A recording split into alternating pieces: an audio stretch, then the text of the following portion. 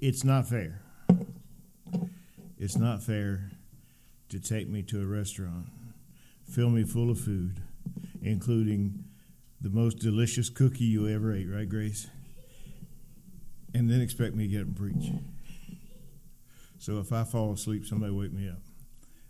Everybody in my house got a nap but me, I think, and Karen, and Grace, Faith, I'm sorry. Anyway, tonight I want to do, this afternoon, and 31. Many other signs, therefore, Jesus also performed in the presence of his disciples, which are not written in this book. But these have been written that ye might believe that Jesus is the Christ, the Son of God, and that believing you might have life through his name. And then we're going to go over to 21, verses 24 and 25. This is the disciple who bears witness of these things and wrote these things, and we know that his witness is true. And there are also many other things which Jesus did, which if they were written in detail, I suppose even the world itself could not contain the books which were written. And so we have John talking about the reason that he wrote the Gospel of John. These are written that you might believe that Jesus is the Christ, the Son of God, and that believing you might have life through his name. And then we have John writing and saying, I didn't write everything I know. If I'd written everything I know, the world itself wouldn't hold the books. So he selectively wrote those things which would cause us to believe. So then we go over to 1 John. And he also tells us in those passages that he was writing what he knew, not something he had been told. So we go over to 1 John. And he begins 1 John this way. 1 John 1:1. What was from the beginning, okay? What we have heard. He had heard with his sense of hearing, his own sense of hearing. What we beheld, what he saw with his eyes, his sense of sight. What our hands handled, he had touched. Concerning the capitalized word of capitalized life. Which means what? That is a proper name. That is a name. That is a name of a deity. All right? Let's look back at the Gospel of John and read the first verse or so there.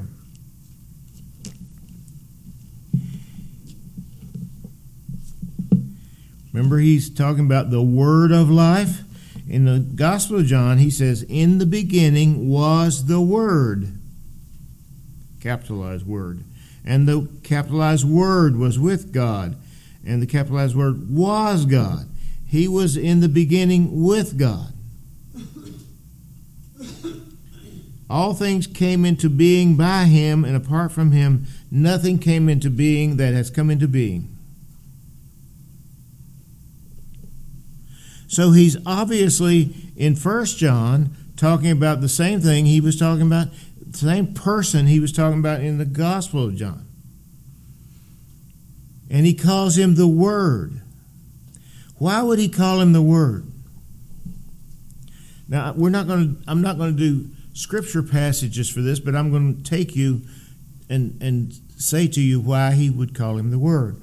All right. In the beginning, God created the heavens and the earth. How did he do that? He spoke it into existence. God's word was the power that formed the earth. Fast forward to the mountain of transfiguration. God said, "This is my beloved Son, in whom I am well pleased. Hear ye him." And so the authority of the Word was transferred by God to His Son. Now we know He had that authority before God announced it to the rest of the guys. But He was the Word. He was the living Word. His Word had power. His Word had power over nature. His Word had power over death. His Word had power over sickness. He was that Word. Okay? And so John is recognizing Him.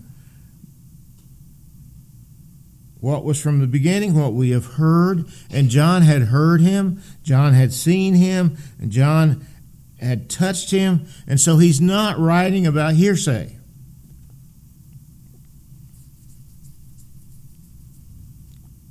He's writing about things that he personally had experienced.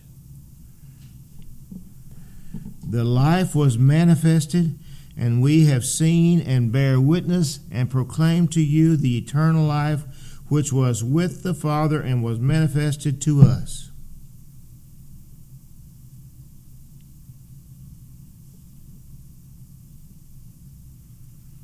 The life was manifested. We read John 3:16 this morning. For God so loved the world that He gave His only begotten Son. He's writing about that only begotten Son that God gave. And He describes Him as the eternal life sent from heaven. Let's look at Romans, the 6th chapter, and I want to read the first 11 verses.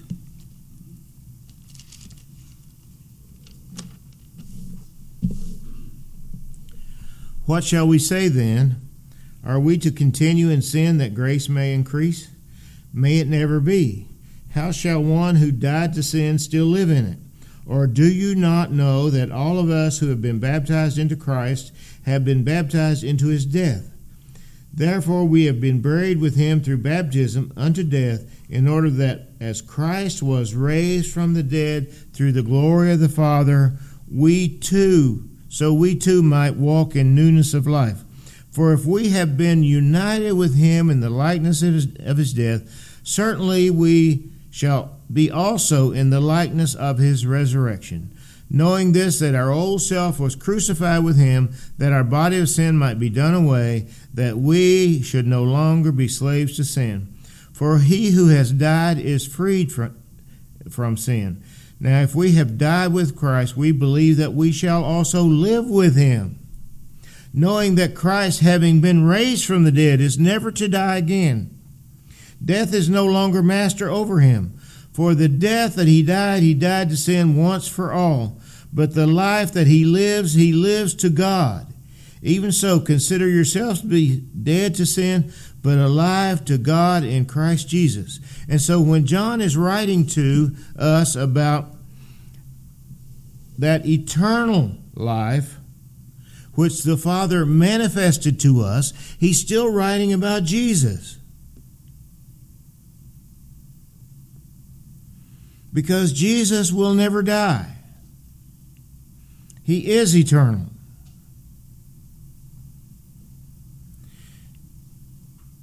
What we have seen and heard, we proclaim to you also, that you might have fellowship with us, and indeed our fellowship is with the Father and with His Son, Jesus Christ.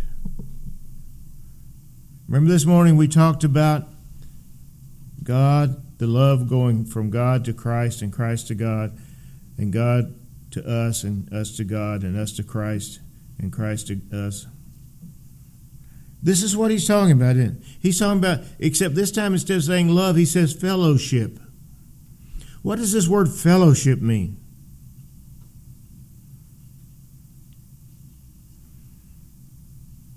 Fellowship has been described as two fellows in a ship. Two fellows in a ship, what? They'll either learn to get along or they won't survive. they'll either get close or they'll not, or one of them won't be there. All right? Because when you're in close proximity to someone, you have to develop an affinity to them in order to exist. And so John is saying, what we've seen and heard, we proclaim to you also, that you may have fellowship with us. Now, how are we going to have fellowship with John?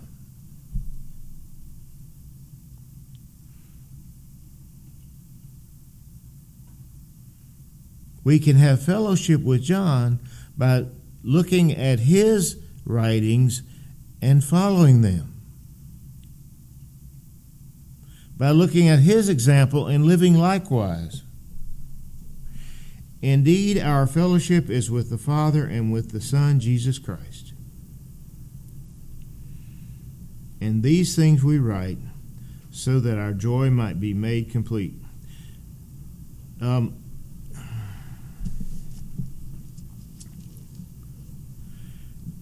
The completion of joy is written about in John, the 3rd chapter.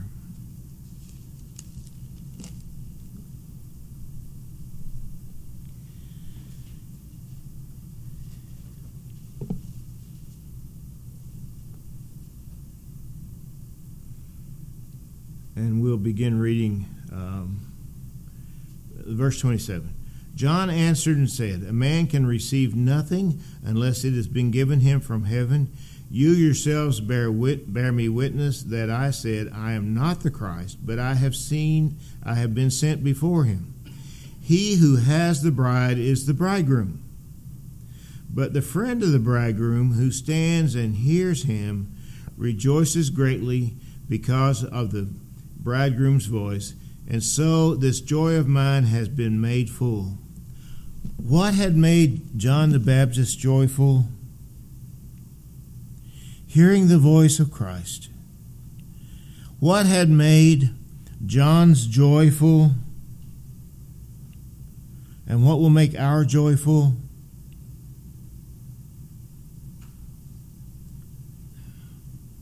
Hearing about Christ. You know, I think it was Friday night. I came home from work, and Paula said, I was on the computer today, and I was looking at our Hawaii pictures, and it really, really made me happy.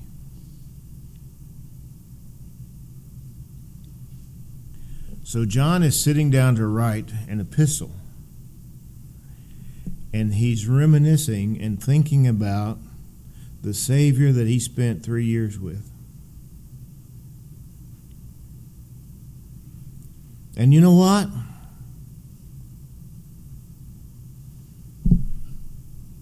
He was full of joy. He was happy to have been there. He was having very fond memories of the time he spent with the Savior.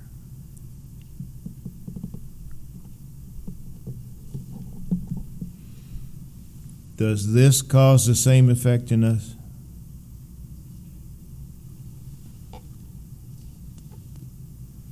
Does sitting down and reading about the Savior have the same effect on us? And you say, well, it's not about the Savior. What's the Old Testament about, Jim? Jesus. Leading up to him.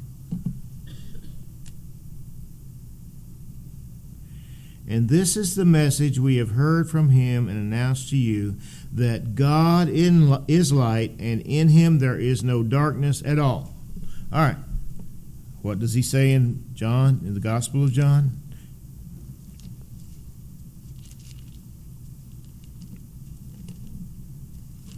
First chapter.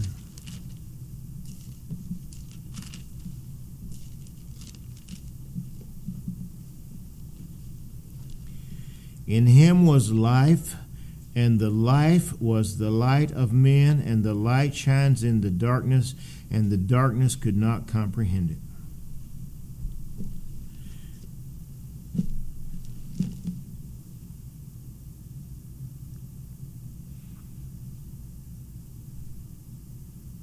The life was the light of men. God is light. In him there is no darkness at all.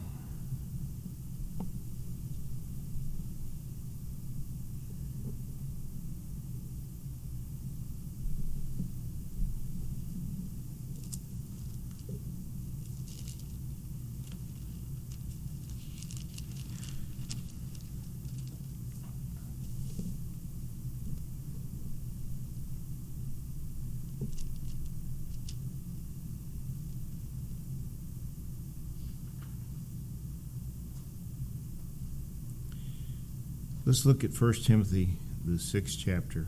Begin reading in verse 11. But flee from these things, you man of God, and pursue righteousness, godliness, faith, love, perseverance, and gentleness. Fight the good fight of faith. Take hold of eternal life to which you were called, and you made the good confession in the presence of many witnesses. I charge you in the presence of God, who gives life to all things, and of Jesus Christ, who testified the good confession before Pontius Pilate, that you keep the commandment without stain or reproach until the appearing of our Lord Jesus Christ, which he will bring about at the proper time, who is the blessed and only sovereign, the King of kings and Lord of lords, who alone possess immortality and dwells in unapproachable light, whom no man has seen or can see. To him be honor and eternal dominion. Amen. Who dwells in unapproachable light.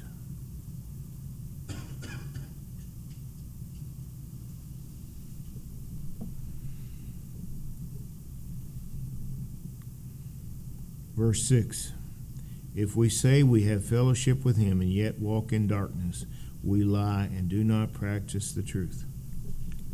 If we say we have fellowship with him and walk in darkness, we can't be in his presence. Why?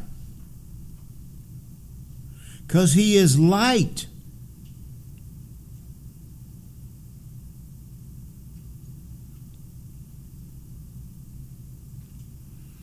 It's like when I'm sleeping in my bed and the girls come in and turn on the sun. We have a light fixture over the bed in the room where I sleep that I think has 6 bulbs. And when it comes on, you will not sleep. And so they come in, Papa, get up, boom, the sun's on. Now, when that comes on, there's no darkness. So when we're in God's presence, when we're in the presence, when we're in fellowship with him, there's no darkness. Because he is light. And so if we're trying to say we're in fellowship with him and we're trying to live in darkness, we are lying to ourselves.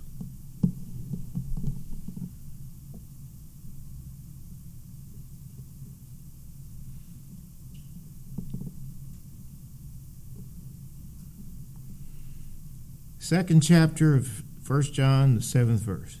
Behold, I'm not writing a new commandment to you, but an old commandment which you have had from the beginning. The old commandment is the word which you have heard. On the other hand, I am writing a new commandment to you, which is true in him and in you, because the darkness is passing away, and the true light is already shining. The one who says he is in the light and yet hates his brother is in the darkness until now. The one who loves his brother abides in the light, and there is no cause for stumbling in him. But the one who hates his brother is in darkness and walks in the darkness and does not know where he is going, because the darkness has blinded his eyes. I should have used that this morning, shouldn't I? It would have fit right in.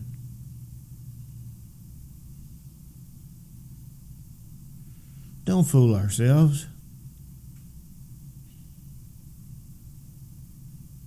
That takes it back to love. If we don't love, we're walking in darkness. We're fooling ourselves.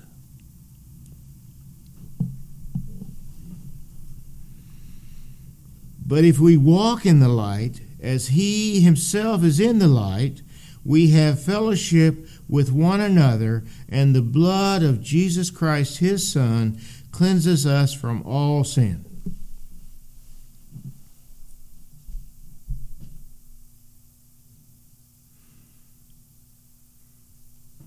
What is the reward of walking in the light? The cleansing of our sins. Without the cleansing of our sins, what happens to us? Okay, so walking in the light, as he is in the light, we get to walk with him, we get to walk, we have fellowship with John, and we get our sins cleansed.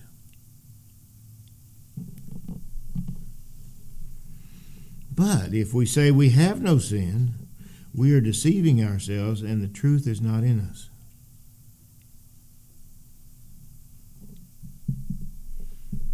Somebody asked me one time, why is it necessary for an erring Christian to confess their sins?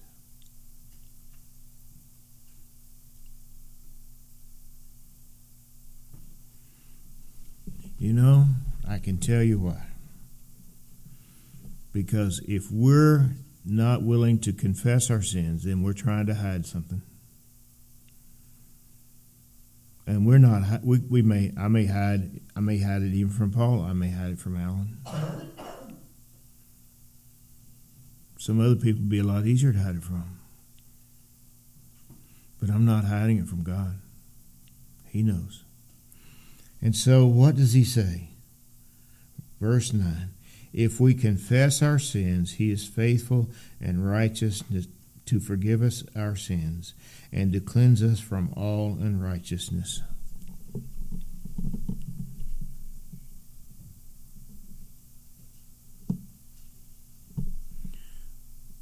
When do we want to be ashamed? Here or on the day of judgment?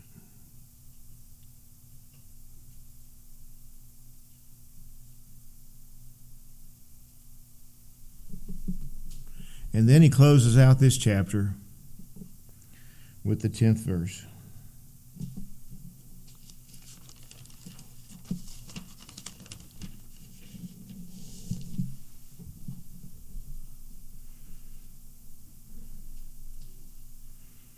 If we say we have not sinned, we make him a liar, and his word is not in us. Romans 3:23 says what? All have sinned. And so, if I am so arrogant as to say, I haven't sinned, I have not sinned in 40 years. What am I doing? Not only am I fooling myself, but I'm telling God he's a liar.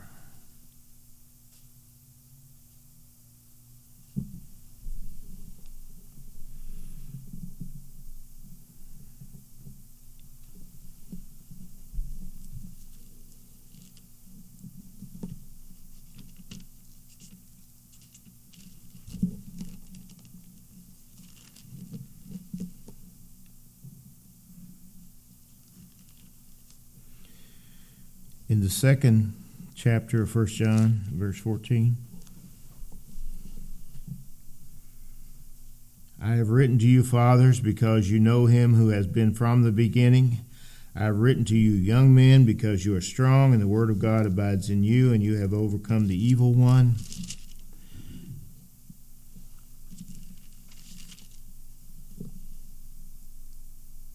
Why has he written?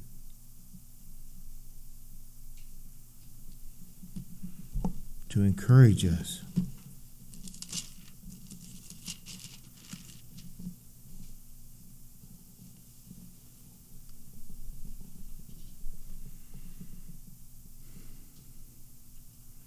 And I want to wrap this up with John, the 3rd chapter, the 31st verse to the end of the chapter. The Gospel of John. He who comes from above is above all. He who is from the earth and speaks of the earth. He who comes from heaven is above all. What he has seen and heard, that he bears witness, and no man receives his witness. He who has received his witness has set his seal to this, that God is true. For he whom God has sent speaks the words of God. For he gives the Spirit without measure. The Father loves the Son and has given all things into his hand. He who believes in the Son has eternal life, but he who does not obey the Son shall not see life, but the wrath of God abides on him. In both books, John's writing about the same person. In both books, he's writing about Jesus. In both books, he gives us a message that we should desire to obey him. We should desire fellowship with him. And we should recognize that he is light, he is life, he is everything we have. If there's anyone who needs to respond to the gospel call, you may do so as we stand and sing.